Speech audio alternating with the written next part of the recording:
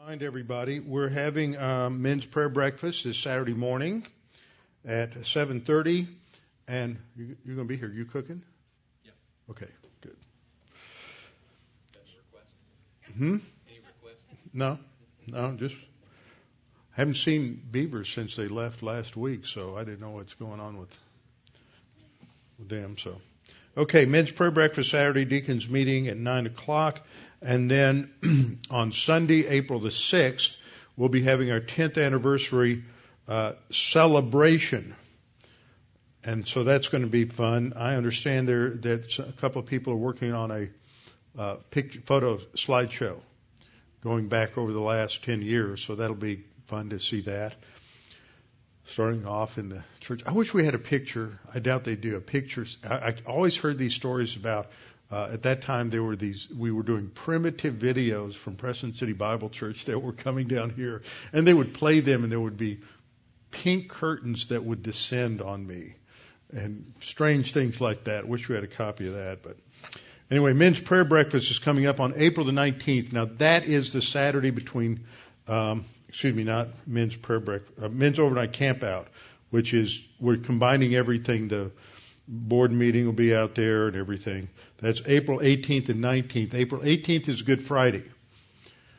So I don't know how much that's going to impact people. For some people, that'll be good. They may have Friday off and they can come out early and things of that nature. So let me know if that's a problem. And then Resurrection Sunday is April the 20th, and the annual garage sale for Camp Arete will be on Saturday, May the 3rd. And if you need any help hauling your stuff, contact Jeff in the back. Jeff, raise your hand. There he is. Okay. All right. How shall a young man cleanse his way? By taking heed thereto according to thy word. Thy word have I hid in my heart, that I might not sin against thee. Thy word is a lamp unto my feet and a light unto my path. Jesus prayed to the Father, sanctify them in truth. Thy word is truth. For the grass withers and the flower fades, but the word of our God shall stand forever. Before we get started, we'll have a few moments of silent prayer. Scripture teaches that if we regard iniquity in our heart, the Lord will not hear. So we are to make sure that we are in fellowship, which means simply to admit or acknowledge in silent prayer our sins to God the Father, and instantly we are forgiven, cleansed of all unrighteousness, and restored to fellowship. So we'll begin with a few moments of silent prayer, then I will open in prayer. Let's pray.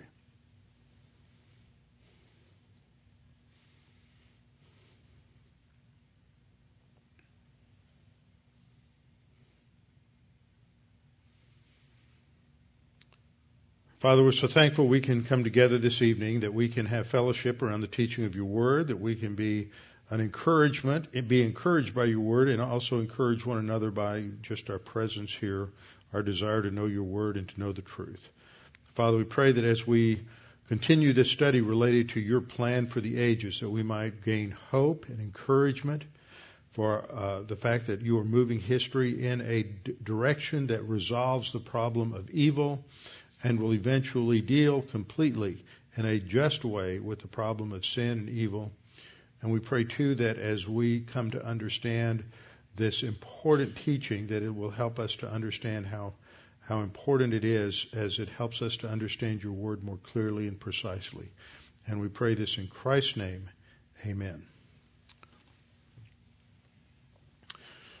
Now, last time, which was on a Sunday morning when we began this series, I began to focus on God's plan for the ages, and that was really the introductory message to give us just a slight overview of major themes that are brought out in dispensationalism. Since then, we've had our conference for the Chafer Seminary Conference, and the focus on that was, of course, on dispensationalism. And I had several people comment that at no point during the conference did anybody really put up a chart, other than maybe one or two in terms of talking about history and how different people periodized the dispensations. I think it is not uncommon for most people who hear the term dispensation or dispensationalism to immediately get into their mind a picture of a dispensational chart. God's plan for the ages. That's something that is familiar to many of us. But one thing that we should understand is that dispensational charts, the periodization of history in terms of these ages or dispensations, isn't the essence of dispensationalism. In fact, we went through this whole conference and we didn't talk about that. That is really more technically God's plan for the ages or God's timetable or a dispensational chart. But dispensationalism is a theological system that has a lot more to it than simply understanding the progression of the ages. And I think that a lot of people realized that as we went through the lesson.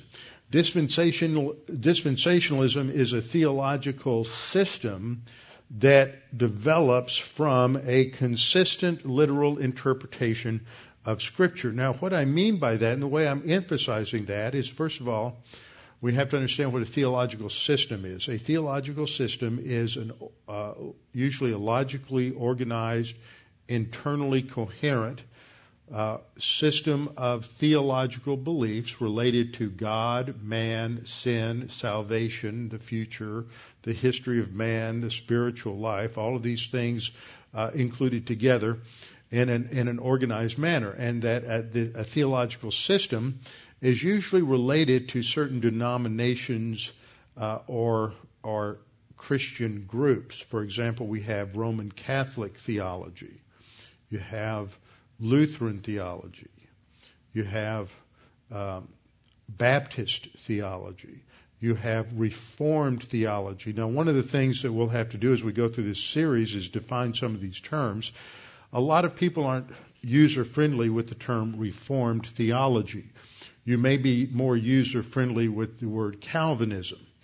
Calvinism is the theological beliefs, basically summarizes the theological beliefs that are inherent within most Reformed churches. When you look at the Protestant Reformation, you had a Reformation that occurred according to nations usually. You had the German Reformation, which produced Lutheranism. In France, you had a Reformation centered in France and in the French area of Switzerland that was influenced by John Calvin, and this became known as Reformed theology. And so you had a number of state churches, such as the Dutch Reformed Church, you had the Scottish Reformed Church, you had other Reformed churches, and their belief system was Calvinistic at that particular time. So when we talk about Reformed theology, we're not talking about a particular denomination, but a belief system that characterized congregational churches, Presbyterian churches, some independent Baptist churches as well, but that hangs together as a consistent system of theology. And then you have dispensationalism as a system of theology, and dispensationalism is also trans-denominational. Lutheran theology is pretty much focused on Lutherans, as well as, for example, Baptists or Mennonites are more related to certain denominational distinctives. But dispensationalism, is like Reformed theology, is also trans-denominational. What makes dispensationalism distinct from other systems is, as I pointed out in the previous lesson, it is derived inductively from Scripture. Now, a lot of the other systems will claim that they are derived inductively, but if they are analyzed in detail, they usually slip in certain a priori deductions that then influence their conclusions. So that part of what they say is inductive, part is deductive, because they have a certain commitment to a theological system. And a lot of what they may have in their theological system may be biblically correct, but usually what we see in these kinds of systems since the beginning of the church is that they've brought in or imported into their theology certain philosophical conclusions. For example, in the early church, you had, starting in the mid-2nd century, you had a large influence on Christian theology from Neoplatonism. and the result of blending conclusions from what was then the popular dominant philosophical system of the day, Neoplatonism, with the Scriptures, you ended up with an allegorical interpretation of Scripture. So Reformed theology is guilty of this. From our opinion, they are not consistent in terms of deriving all of their principles from an inductive study of the Scriptures. So this is one thing that makes dispensationalism. Sorry about that. One of the things that makes dispensational distinct is that it is a theology that is totally derived from the Scriptures rather than imposing a theological system upon the Scriptures. So just to remind you, in terms of a brief working definition that we have at the beginning, is that dispensationalism is a theological system. Now, there are some writers who have identified it more as a philosophy of history, but by saying it's a theological system, we're emphasizing the fact that it is derived first and foremost from the Scripture, and then it impacts or develops for us a view of history. So it's a theological system. I could maybe clarify that by saying inductively derived from the Scriptures, which understands that God sovereignly governs the history of the human race through a sequence of divinely directed administrations. See, dispensationalism really focuses the ideas on administration of history rather than the periods of history. And that these divinely directed administrations are marked by distinctive periods of time as God works out His plan to destroy sin and evil. Now, since dispensationalism first became popular in the middle 19th century, numerous critics have leveled a variety of unjustified and false charges against dispensationalists. It's almost as if we're everybody's whipping boy. If there's a problem, it's because of dispensationalism.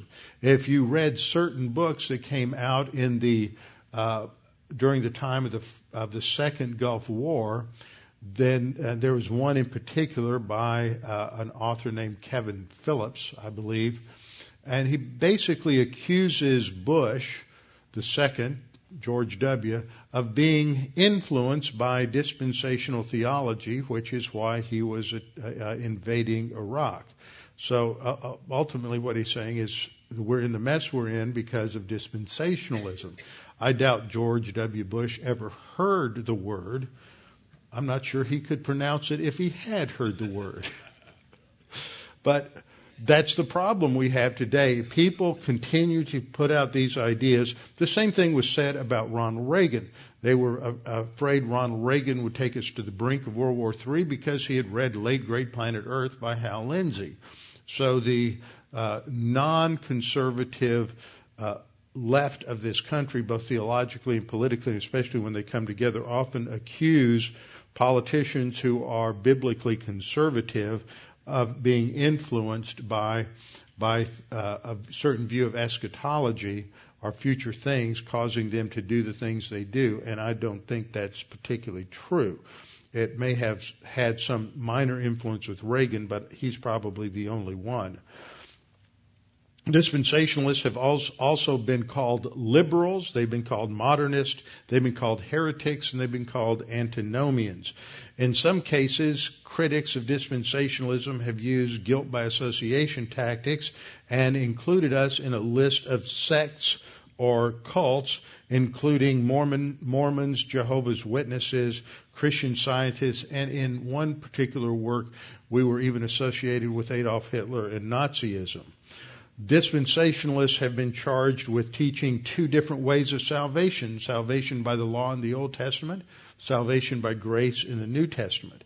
But anyone who is an objective student of the Bible and an objective student of history will understand that none of these charges are true.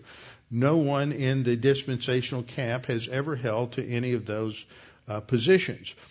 But what's important as we begin this study is to address the question, what is the essence of dispensationalism? And I don't know how true this is. I think Dr. Johnson mentioned this last week, but I'm not sure if it actually was him, but it probably was. He was the only one in a position to know this. The story is that in the early 60s, in 1965, Dr. Charles Ryrie, who was at the time, I believe, the head of the theology department at Dallas Theological Seminary, published a critical book called Dispensationalism Today. During the time that he was writing this was a topic of discussion in faculty meetings at Dallas Seminary. And as he was going into one of these meetings, someone asked him the question, if you boil it all down, what are the essential aspects of dispensationalism? What are the necessary items that must be there? And Dr. Ryrie included those in a section of his book, which he identified as the sine qua non of dispensationalism, which is a Latin phrase meaning without which nothing. In other words, he's identifying the key essential elements that make dispensationalism dispensationalism. So he wrote that in 1965, and his purpose at the time was to present classic dispensational teaching in a positive way in order to correct misunderstandings and allay suspicions about it. This is something that's pretty much characterized any writing on dispensationalism for the last 60 or 75 years. He updated the book in 1995 in order to deal with developments since the first edition. And I was asked by a couple of different people since the conference if I would put together a list of suggested reading or bibliography on dispensationalism, and I did that today, so that should be posted up on the Dean Bible Ministries website pretty quickly. In his initial book, he identified three things that were the essential elements of dispensationalism. Now, he put these in a slightly different order. I'm not sure why he did it this way. He put the distinction between God's plan for Israel and God's plan for the church first. But the way he worded the second point was to say that this distinction was the result of literal interpretation. So I've reorganized these according to their logical connection, and that is that we begin with the first view, which is a consistent literal, historical, grammatical interpretation of the Bible. And again, if you were at the conference, you heard reference to the fact that dispensationalism is a theological system. It's not a separate system of hermeneutics, a separate system of interpretation. It is just taking the historic, plain grammatical, historical view of interpretation and applying it consistently in the study of Scripture. Now, that's important because some of these other theological systems may affirm literal grammatical interpretation to a point, but especially when they get to prophecy, they begin to fudge. And they begin to interpret certain things prophetically in a non-literal manner. For example, they might say that the land that God promised to Abraham, Isaac, and Jacob was a literal land, but because Israel rejected the Messiah, that now refers to heaven. And so they've taken a literal description of geographical real estate, and they've made that given that a symbolic value where it relates to heaven.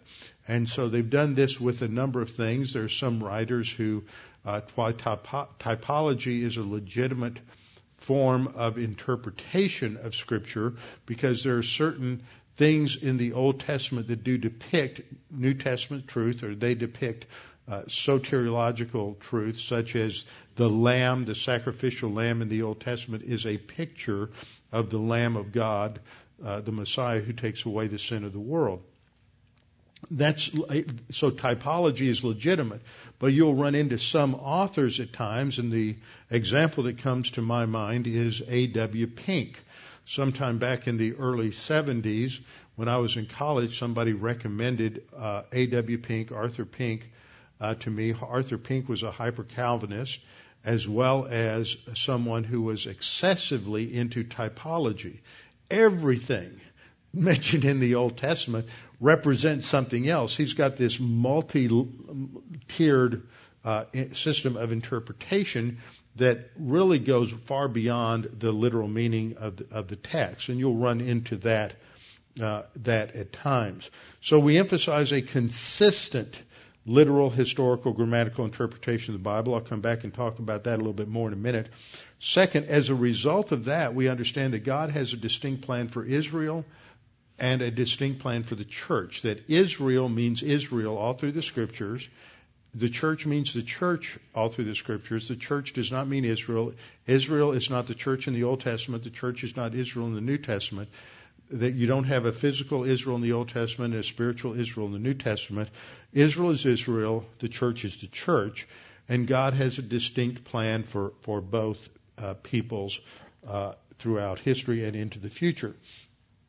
And then the third distinctive is that the overall purpose of God's plan for His creation is His glory. Now, I want you to think about this a minute in relation to the study we've had in Romans on Thursday nights.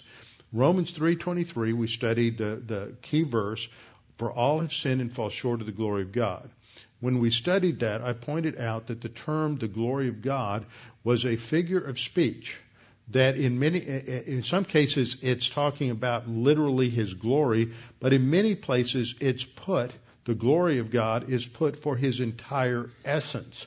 Now, if we think of Romans 3:23, that makes sense, because what we're saying is that man cannot live up to the standards of the perfect character of God.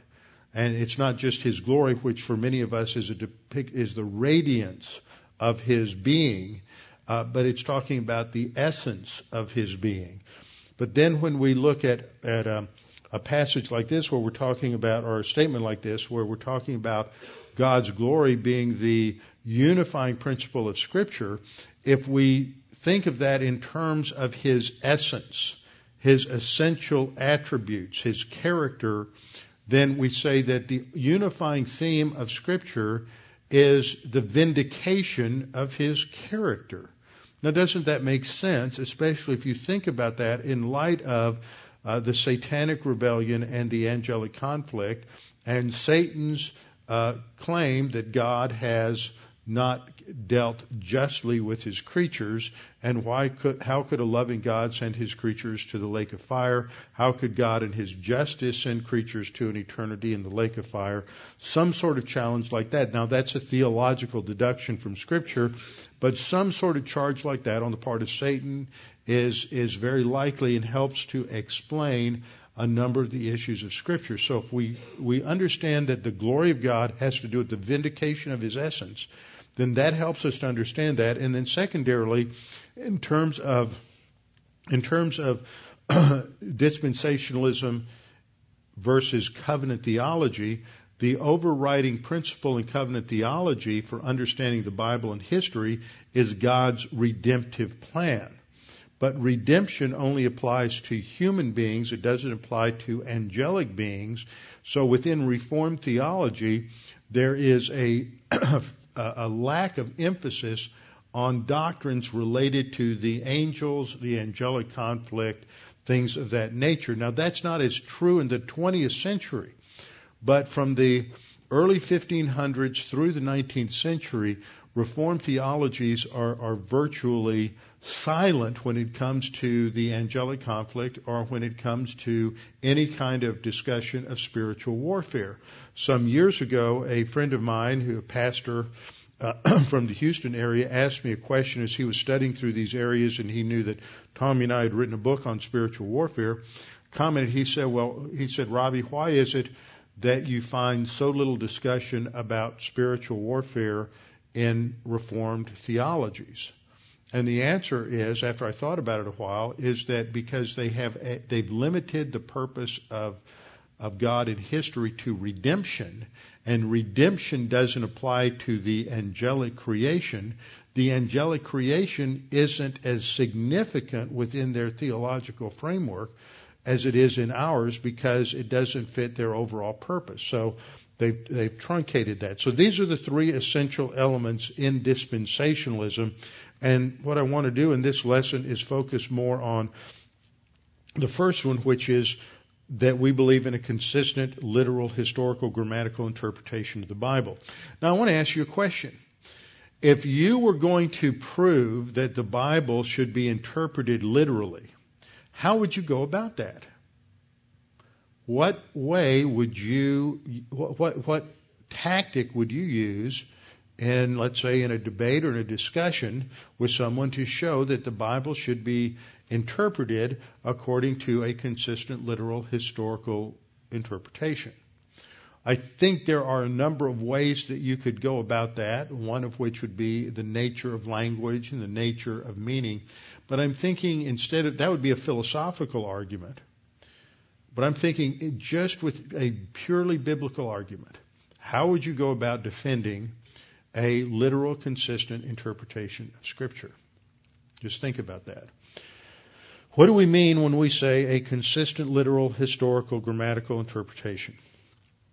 First of all, the concept of literal, as defined by Webster's New International Dictionary, states that literal means the natural or usual construction and implication of a writing or expression. See, expression would cover verbal statements as well, following the ordinary and apparent sense of words. And then, semicolon, and then it says not allegorical or metaphorical. Now, when it comes to literal interpretation, dispensationalists believe that the normal everyday use of language includes numerous idioms and figures of speech that are not taken at just surface dictionary meaning of the terms. And we run into those kinds of things all the time in language. And trust me, just go to a foreign country where you have to teach through an interpreter to discover how idiomatic and figurative our language is. We all use a lot of slang terms. We may not even identify them as slang terms, but they're not literal, and just try to communicate through an interpreter who's not adept at translating American idioms. You're going to run into problems very quickly. Thought I turned that off. I did. So literal doesn't mean wooden. This is what our critics say, is that we just want to hold to a wooden, rigid meaning of language. That's not what we're saying. We're saying that we hold to the use of language in its normal, everyday sense, and that what we must understand, therefore, is how the original languages of Scripture, Hebrew and Aramaic in the Old Testament, Greek in the New Testament, was understood by the man on the street. Now, this is important because the man on the street in the New Testament wasn't speaking Attic Greek or Boeotian Greek or any other kind of classical Greek. He was speaking Koine Greek. Koine means common Greek.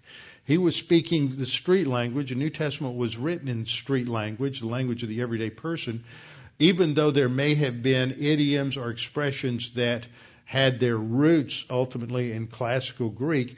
The man on the street didn't know that from anything else. He just used those expressions as they had meaning in the time in which he lived. He didn't need to know anything beyond that. So the way in which we understand the meaning of these terms and phrases is to examine literature that is written during the same time frame as the New Testament. We can gain some insights, usually they're a lot less than some people might think, from exploring the etymology of a language, the history of the development of words and expressions. And we do that even in English. We can go back and we can look at a word and its derivation and its history. But the key to meaning for a word is how that word is used at the time in which it's written. So when we talk about literal interpretation, that meaning historical has to do with interpreting the Scripture in light of the time in which it was written, understanding the language at that time. For example, in English today, we may have an expression where we look at something and we like it and we say it's cool. Well, what would that mean to somebody who lived in the late 19th century?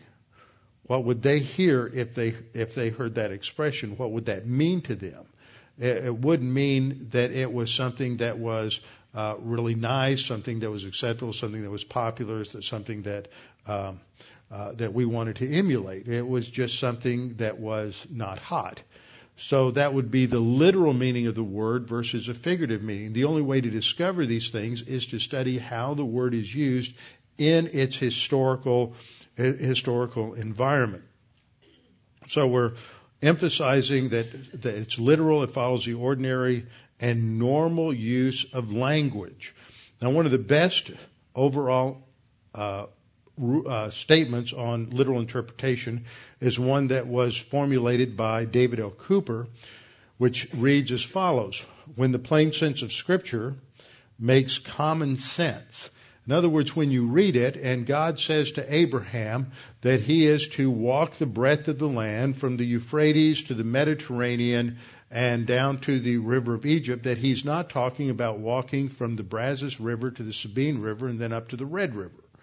That the meaning is exactly as it should be understood. The Euphrates is the Euphrates, the Mediterranean is the Great Sea is the Mediterranean, and the river of Egypt is the Wadi el-Harish. So this is the way, what is meant by when it makes common sense, when it's understood the way it's written, then we should seek no other sense. We have to look at that literal meaning of those words. The conclusion then, he writes, therefore take every word at its primary, ordinary, usual, literal meaning. Notice how many words we have to pile up to make sure we get our point across. Ordinary, usual, literal meaning, unless the facts of the immediate context cause you to change your mind. In other words, there's something in the text. Jesus says, I'm going to speak to you in parables. Okay, all of a sudden we know that a parable is symbolic language, that this is a story that represents a universal truth. So we're not going to interpret a parable like we would interpret a piece of legal literature. For example, the Ten Commandments in Exodus chapter 20. We're going to interpret it differently because we know that there's sort of a symbolic representation there. So there's got to be a reason from the text itself as to why we interpret it in a different fashion. So unless the facts of the immediate context studied in light of related passages and axiomatic and fundamental truths. So related passages means comparing Scripture with Scripture. This is a principle called the analogy of Scripture, where we compare Scripture with Scripture. Some passages are clear, some are a little ambiguous, and we always interpret the ambiguous passages in light of the clear passages. So you compare Scripture with Scripture, and also in light of axiomatic and fundamental truths, that is, doctrinal truths that are derived exegetically from other passages of Scripture. As these are put together, it helps us to interpret other passages. So this is the principle of literal interpretation of the Scripture. Now, in the history of interpretation, two dominant ways of interpreting the Scripture have emerged. A consistent literal interpretation, which is what I've been describing, and an allegorical interpretation. I would see these at the two extreme opposites on a spectrum. Now, over the course of the history of the church, not everyone has been consistent in their view. Some are purely allegorical, some are more consistent with a literal interpretation, but many systems of theology are partially literal and partially allegorical.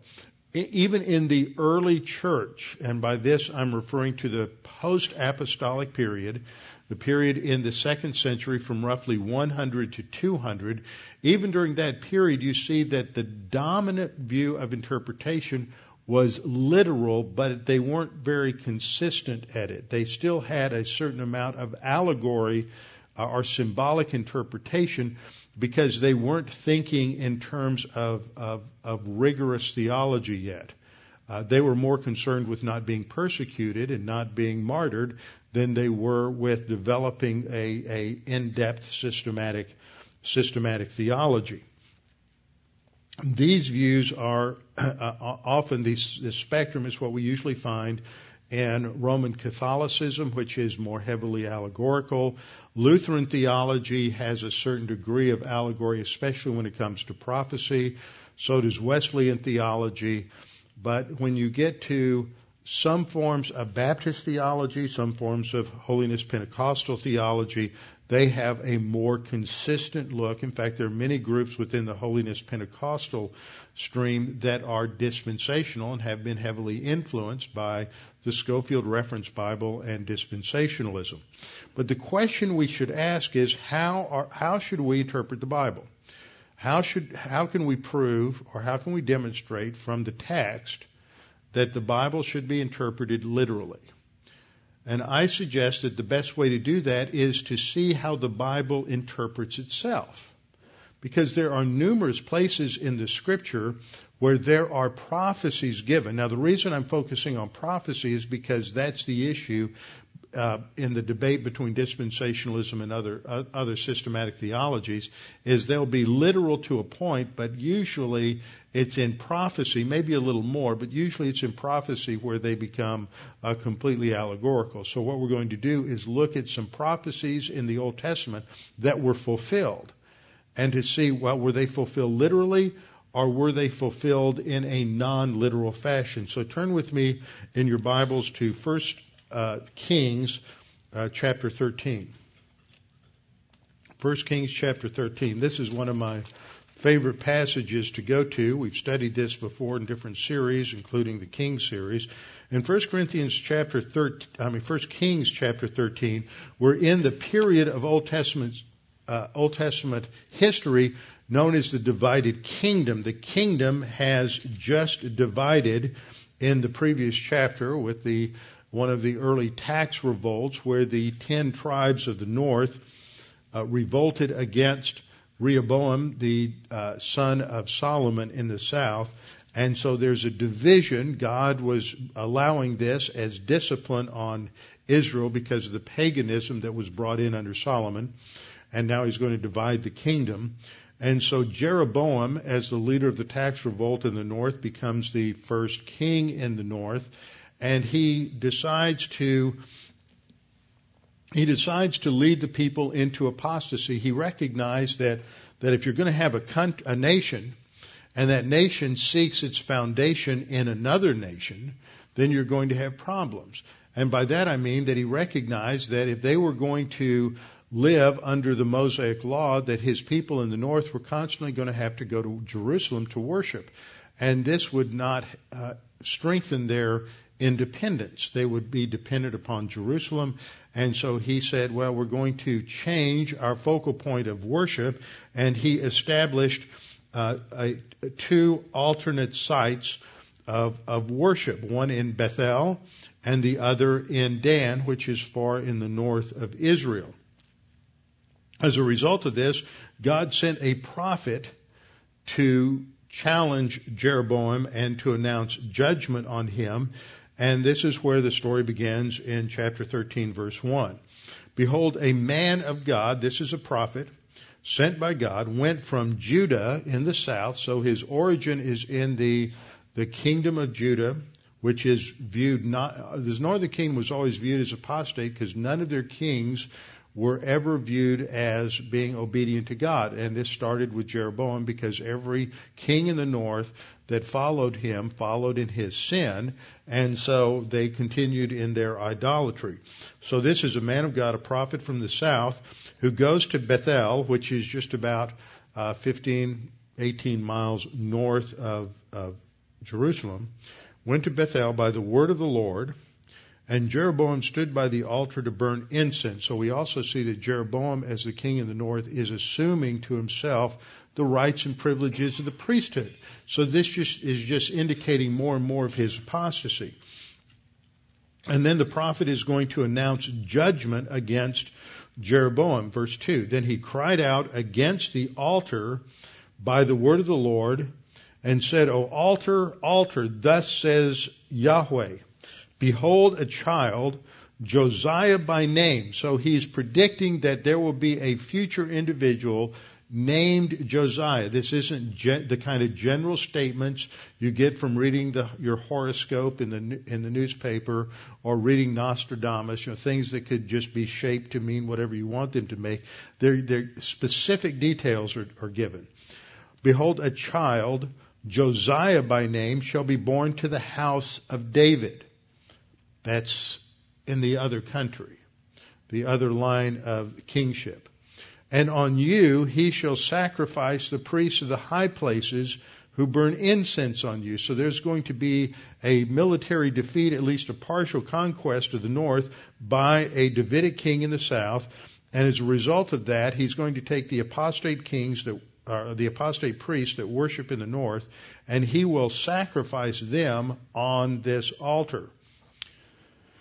And men's bones shall be burned on you. More detail. Verse 3, and he gave, that is, the prophet gave a sign the same day, saying, this is the sign which the Lord has spoken. Surely the altar shall split apart, and the ashes on it shall be poured out. And so this event would indicate that this is what was going to happen. Now, it came to pass, verse 4, that when Jeroboam heard this, he cried out against the prophet, that he would be arrested, and when he reached out with his hand to grab the prophet, his hand withered, and he couldn't even pull it back. And at the same time that he's reaching out to grab this prophet, and his hand withers, the altar next to him split in two. That is the immediate sign that validates this prophecy. Verse 5, the altar was also split apart. Now, what do you think happened? Does the altar refer to something spiritual that's happening in heaven? Does the altar refer to some sort of spiritual symbol in some future age? No, he's talking about a physical event. His withered hand doesn't refer to the fact that his spiritual life withered. It's talking about the fact that his literal hand or his literal arm withered. Everything about this it should be taken literally. The altar, the announcement in the prophecy was that the altar would be split apart. That doesn't have any symbolism. What actually happened? The physical altar split apart. So you see the meaning of the prophecy was literal. It was not symbolic or allegorical. Now, when we go to the fulfillment of the passage, we have to turn to 2 Kings chapter 23. The heart of the passage, or the prophecy, was that a child would be born, a descendant of David, named Josiah, who would sacrifice priests on the high places. Now, does that mean, instead of a literal sacrifice, that that might border on human sacrifice, and that's pagan, so he wouldn't have done that. He's really going to put them off into some sort of cloistered priesthood, and they're not going to be able to live outside of that. The reason I use that example is because in the story of Jephthah in Judges chapter 9, Jephthah made a rash vow that if God would give him victory over the Ammonites, then when he returned, he would sacrifice to God whatever came out of the door of his house to meet him when he came back. And when he came back, his daughter came running out to greet him, and the scripture says he did as he vowed. A lot of evangelicals are squeamish with that, and they say, he didn't really sacrifice her literally. He didn't offer as a burnt offering, which is the phrase he used for a sacrifice. He just dedicated her to God, and she lived her life in celibacy, something like in a cloistered nunnery or something of that nature. None of which has anything to do with the literal value of the words in the text. And so we have the same kind of thing here. There's no symbolism or allegory behind the text here. We have to see what will actually take place. So we turn to 2 Kings 23:15. In 2 Kings 23:15 we read that Josiah, now the king, so we have a literal fulfillment of a young man who's young when he became king, and he is going to have a conquest of the north, and he's going to seek to extend the worship, the biblical worship of the south into the north. And so we read in verse 15 of chapter 23 that as he did this, he was destroying the high places all around Jerusalem. Verse 13 identifies this, that he defiled the high places that were east of Jerusalem, which were on the south by the Mount of Corruption, which Solomon, king of Israel, had built for Asherah, the abomination of the Sidonians, etc. And he goes on, and it says, moreover, the altar that was at Bethel, in verse 15. So this is the altar that Jeroboam had established. Where's it located? Literally at Bethel. And it's a literal fulfillment of the passage. It's not applying it in some sort of symbolic or allegorical fashion. The altar that was at Bethel in the high place, which Jeroboam the son of Nebat, who made Israel sin, had made, both the altar and the high place, he broke down. So he goes up to Bethel and he destroyed the altar there, and he burned the high place, crushed it to powder, and burned the wooden image. As Josiah turned, he saw the tombs that were there on the mountain. So they had created a graveyard, a cemetery near that altar.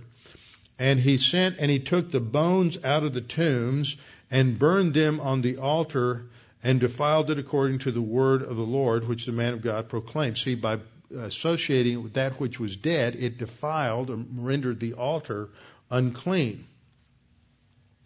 And so there is what we see here is that the fulfillment is literal.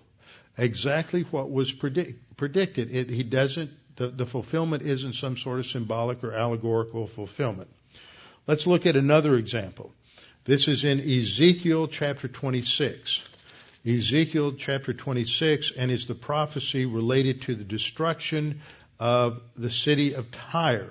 Tyre was located in Phoenicia up near Sidon, and controls much of the maritime trade, much of the maritime commerce, and there was a lot of competition between Jerusalem, between Judah and Tyre in the north. Now God is going to pronounce a judgment against Tyre because of her opposition to Israel and because of her idolatry. And so we read beginning in verse 2, because Tyre has said against Jerusalem. This is a form of anti-Semitism. Even though Jerusalem may be under divine judgment, those who are hostile to Israel, even when she's apostate, are still subject to the judgment of God according to the Abrahamic covenant. One of the reasons I wanted to point that out, this came up during the conference, I wanted to point that out is because there's a certain segment of political belief here, usually it's found within the libertarian strain, where they don't think that Israel is that important today. And I've heard this from some people, even in dispensational crowds, that, well, the return of Israel to the land isn't that important. They've returned in apostasy. We don't need to bless them. The United States shouldn't have anything to do with Israel because they're an apostate nation. And until they return spiritually, we don't need to bless them. This isn't part of our responsibility. The reality is the Abrahamic covenant doesn't have a conditional clause in it that if you bless Israel, God will bless you. If you bless Israel while they're obedient, God will bless you. And if you curse Israel when they're disobedient, God won't curse you. Well, the principle is no matter what Israel's condition is, those who bless Israel will be blessed, those who curse Israel will be cursed. So God is protecting them. So this is an example of a pagan culture that is antagonistic to Israel. So Tyre says, aha, she is broken, who was the gateway of the peoples. Now she is turned over to me. I shall be filled. She is laid waste. And then it goes on to say, therefore, thus says the Lord God. This is the pronouncement against Tyre. Behold, I am against you, O Tyre, and will cause many nations to come against you as the sea causes its waves to come up. So the first part of this is the general part of the prophecy down to verse 6, and it gets more specific after it. So there are going to be many nations, not just one, but many nations that are responsible for the destruction of Tyre. They shall destroy the walls of Tyre, so the fortifications around Tyre will be taken down. They will break down her towers. I will also scrape her dust from her and make her like the top of a rock. Now Tyre, there are two cities of Tyre. One is on the mainland, and then there was a small island just off the coast, about 1,200 feet, just a little over a kilometer off the coast. And both are known as Tyre. We'll look at that in just a minute. So what he's predicting is that everything will be destroyed. Everything that's a remnant of Tyre will be scraped off down to the bedrock. It shall be a place for spreading nets in the midst of the sea, for I have spoken, says the Lord God. It shall become plunder for the nations. Also her daughter villages, that is the various villages that circle like suburbs around Tyre. Her daughter villages, which are in the fields, shall be slain by the sword. Then they shall know that I am the Lord. Okay, in this slide, I've got a map of Israel. Here's Jerusalem down here in the south. This area up here is the north of Israel and Galilee. This is the Sea of Galilee. And then north in what is now modern Lebanon, we have the city of Tyre. Sidon is north of Tyre, then Zarephath. This is the area that we're talking about here in Tyre. And after Nebuchadnezzar had defeated Jerusalem, then Nebuchadnezzar headed back north, and Nebuchadnezzar attacked Tyre. This is what's covered in the next section of verses, Ezekiel 26:7. Remember, this is prophecy before the events happen. For thus says the Lord God, behold, I will bring against Tyre from the north Nebuchadnezzar, king of Babylon, king of kings, with horses, with chariots, with horsemen, and an army with many people. Now, how is that fulfilled? Is that fulfilled literally, or is that fulfilled figuratively?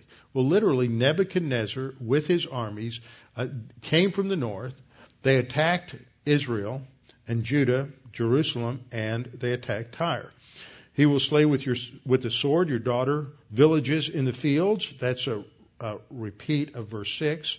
So there is the verses 3 through 6 give a summary of the destruction of Tyre. It happened over several invasions, the first being Nebuchadnezzar, the final being Alexander the Great. Nebuchadnezzar is going to attack, lay up a siege mound, build a wall against you. He'll direct your battering rams against your walls, and with his axes he'll break down your tires. Because of the abundance of his horses, their dust will cover you. Your walls will shake at the noise of the horsemen, the wagon. This is all describing the siege. So under Nebuchadnezzar, there was a siege. So what we see here in these verses is Nebuchadnezzar will destroy the city of Tyre. That's fulfilled literally. Many nations would also come against Tyre over the subsequent years from about 605, when this initial siege of Tyre took place, until the time of Alexander the Great. There would be numerous nations that would attack Tyre. He predicts that Tyre would become like the top of a flat rock, totally barren.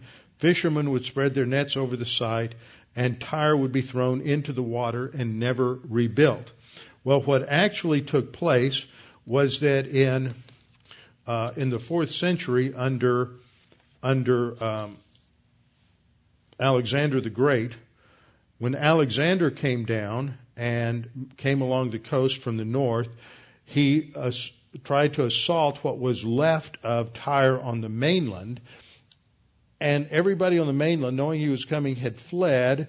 This was an open water here, about 1,200 feet from the mainland to the island, and everybody fled across to the island. And then when Alexander came along, he ordered his army to begin to just dig up all of the ground, stones, everything they could find, the rubble from the destruction of the city at earlier times, and everything would be thrown into the sea to build a causeway out to the island. And this is what he did. So they used everything they could, all the topsoil down to the bedrock, so that the original city of Tyre was completely and totally destroyed, with all evidence of its prior existence removed and thrown into the water. And today there's been some resettlement there, but for many centuries it was barren, and the fishermen would lay out their nets to dry on the bare rock of Tyre. So how is that prophecy fulfilled? Is it figurative or is it literal? Another quick example is Nineveh. Nineveh, we all know, was warned by Jonah that if they didn't repent, God would destroy the city. Well, Nineveh repented and turned back to God, and God gave them another 200 years before he finally destroyed Nineveh. We're told a few things about Nineveh. We know that it was one of the most significant and populous cities in the ancient world. It was the capital of the Assyrian Empire. It was located on the eastern bank of the Tigris River, across from the modern city of Mosul, in what is now which is now Iraq. According to Genesis 10, it was originally founded by Nimrod. The ancient city was walled. The wall around the city was 3 miles long and about a half a mile wide. The overall length of the wall was 8 miles. Nineveh was responded to Jonah's prophecy of their destruction and warning of their destruction in about 790, 780 BC. And then about 100 years later, they reached their golden age. The golden age of Nineveh was in 663. But in 612, after a 2-month siege, there was an alliance of Medes, Babylonians, and Scythians that destroyed the city. And what enabled them to destroy the city was that they released part of the city's water supply, and they broke the dam that protected the city. And so the city was inundated by the Kosor River, which dissolved the sun-dried bricks of which much of the city was built, and this led to the absolute destruction of the ancient city of Nineveh. Now, this is how it's depicted in some of the passages of the prophecies. Nahum 1:8 gives the prophecy for the destruction of Nineveh. But with an overflowing flood, he will make an utter end of its place. Total destruction. And darkness will pursue his enemies. There it predicts a literal flood. And how is it fulfilled? A literal flood. In Nahum 1:9, what do you conspire against the Lord? He will make an utter end of it. Affliction will not rise up a second time. This leads to the complete and final destruction of Nineveh. And it was not recovered until the late 19th century. Nahum 2:6, the gates of the rivers are opened and the palace is dissolved.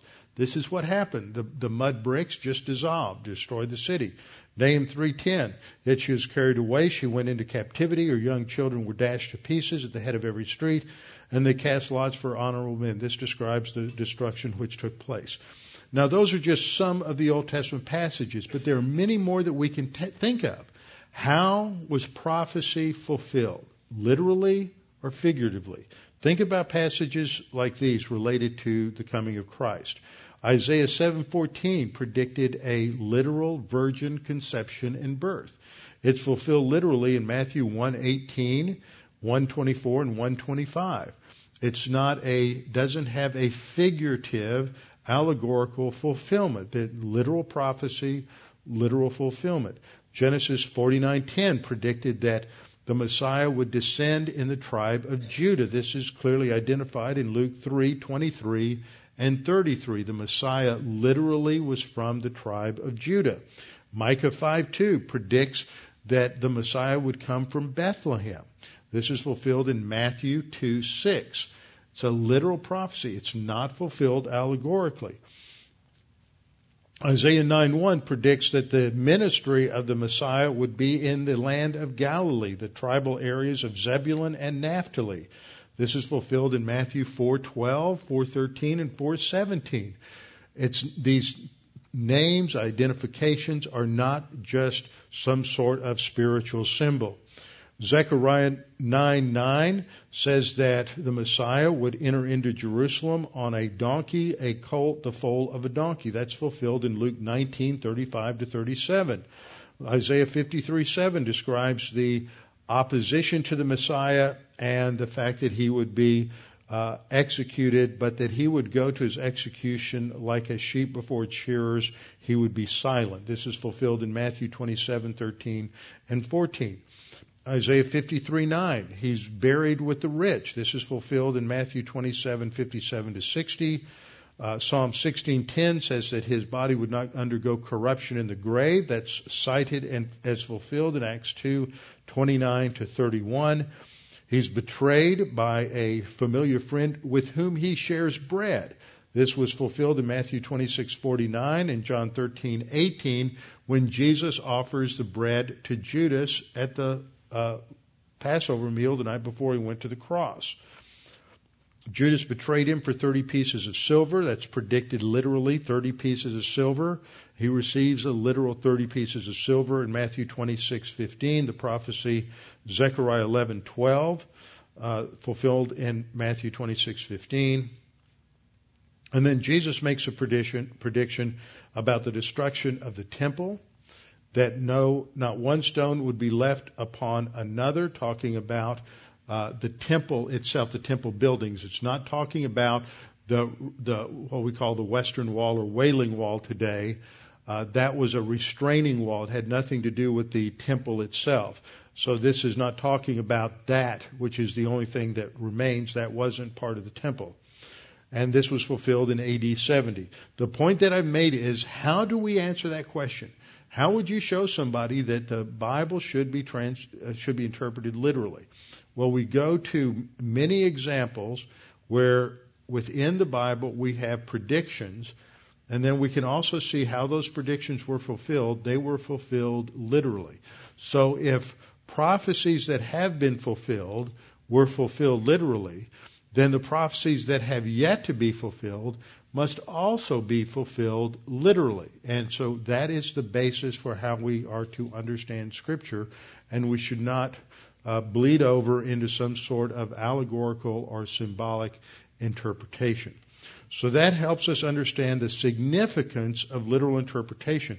And I wanted to start with this because as we get further into our study, we're going to see the importance of literal interpretation, and it's that word consistent that is important for us, that as we look at other aspects of what the Scripture teaches, it's interpreting those things consistently on a literal basis. That is what distinguishes dispensational theology.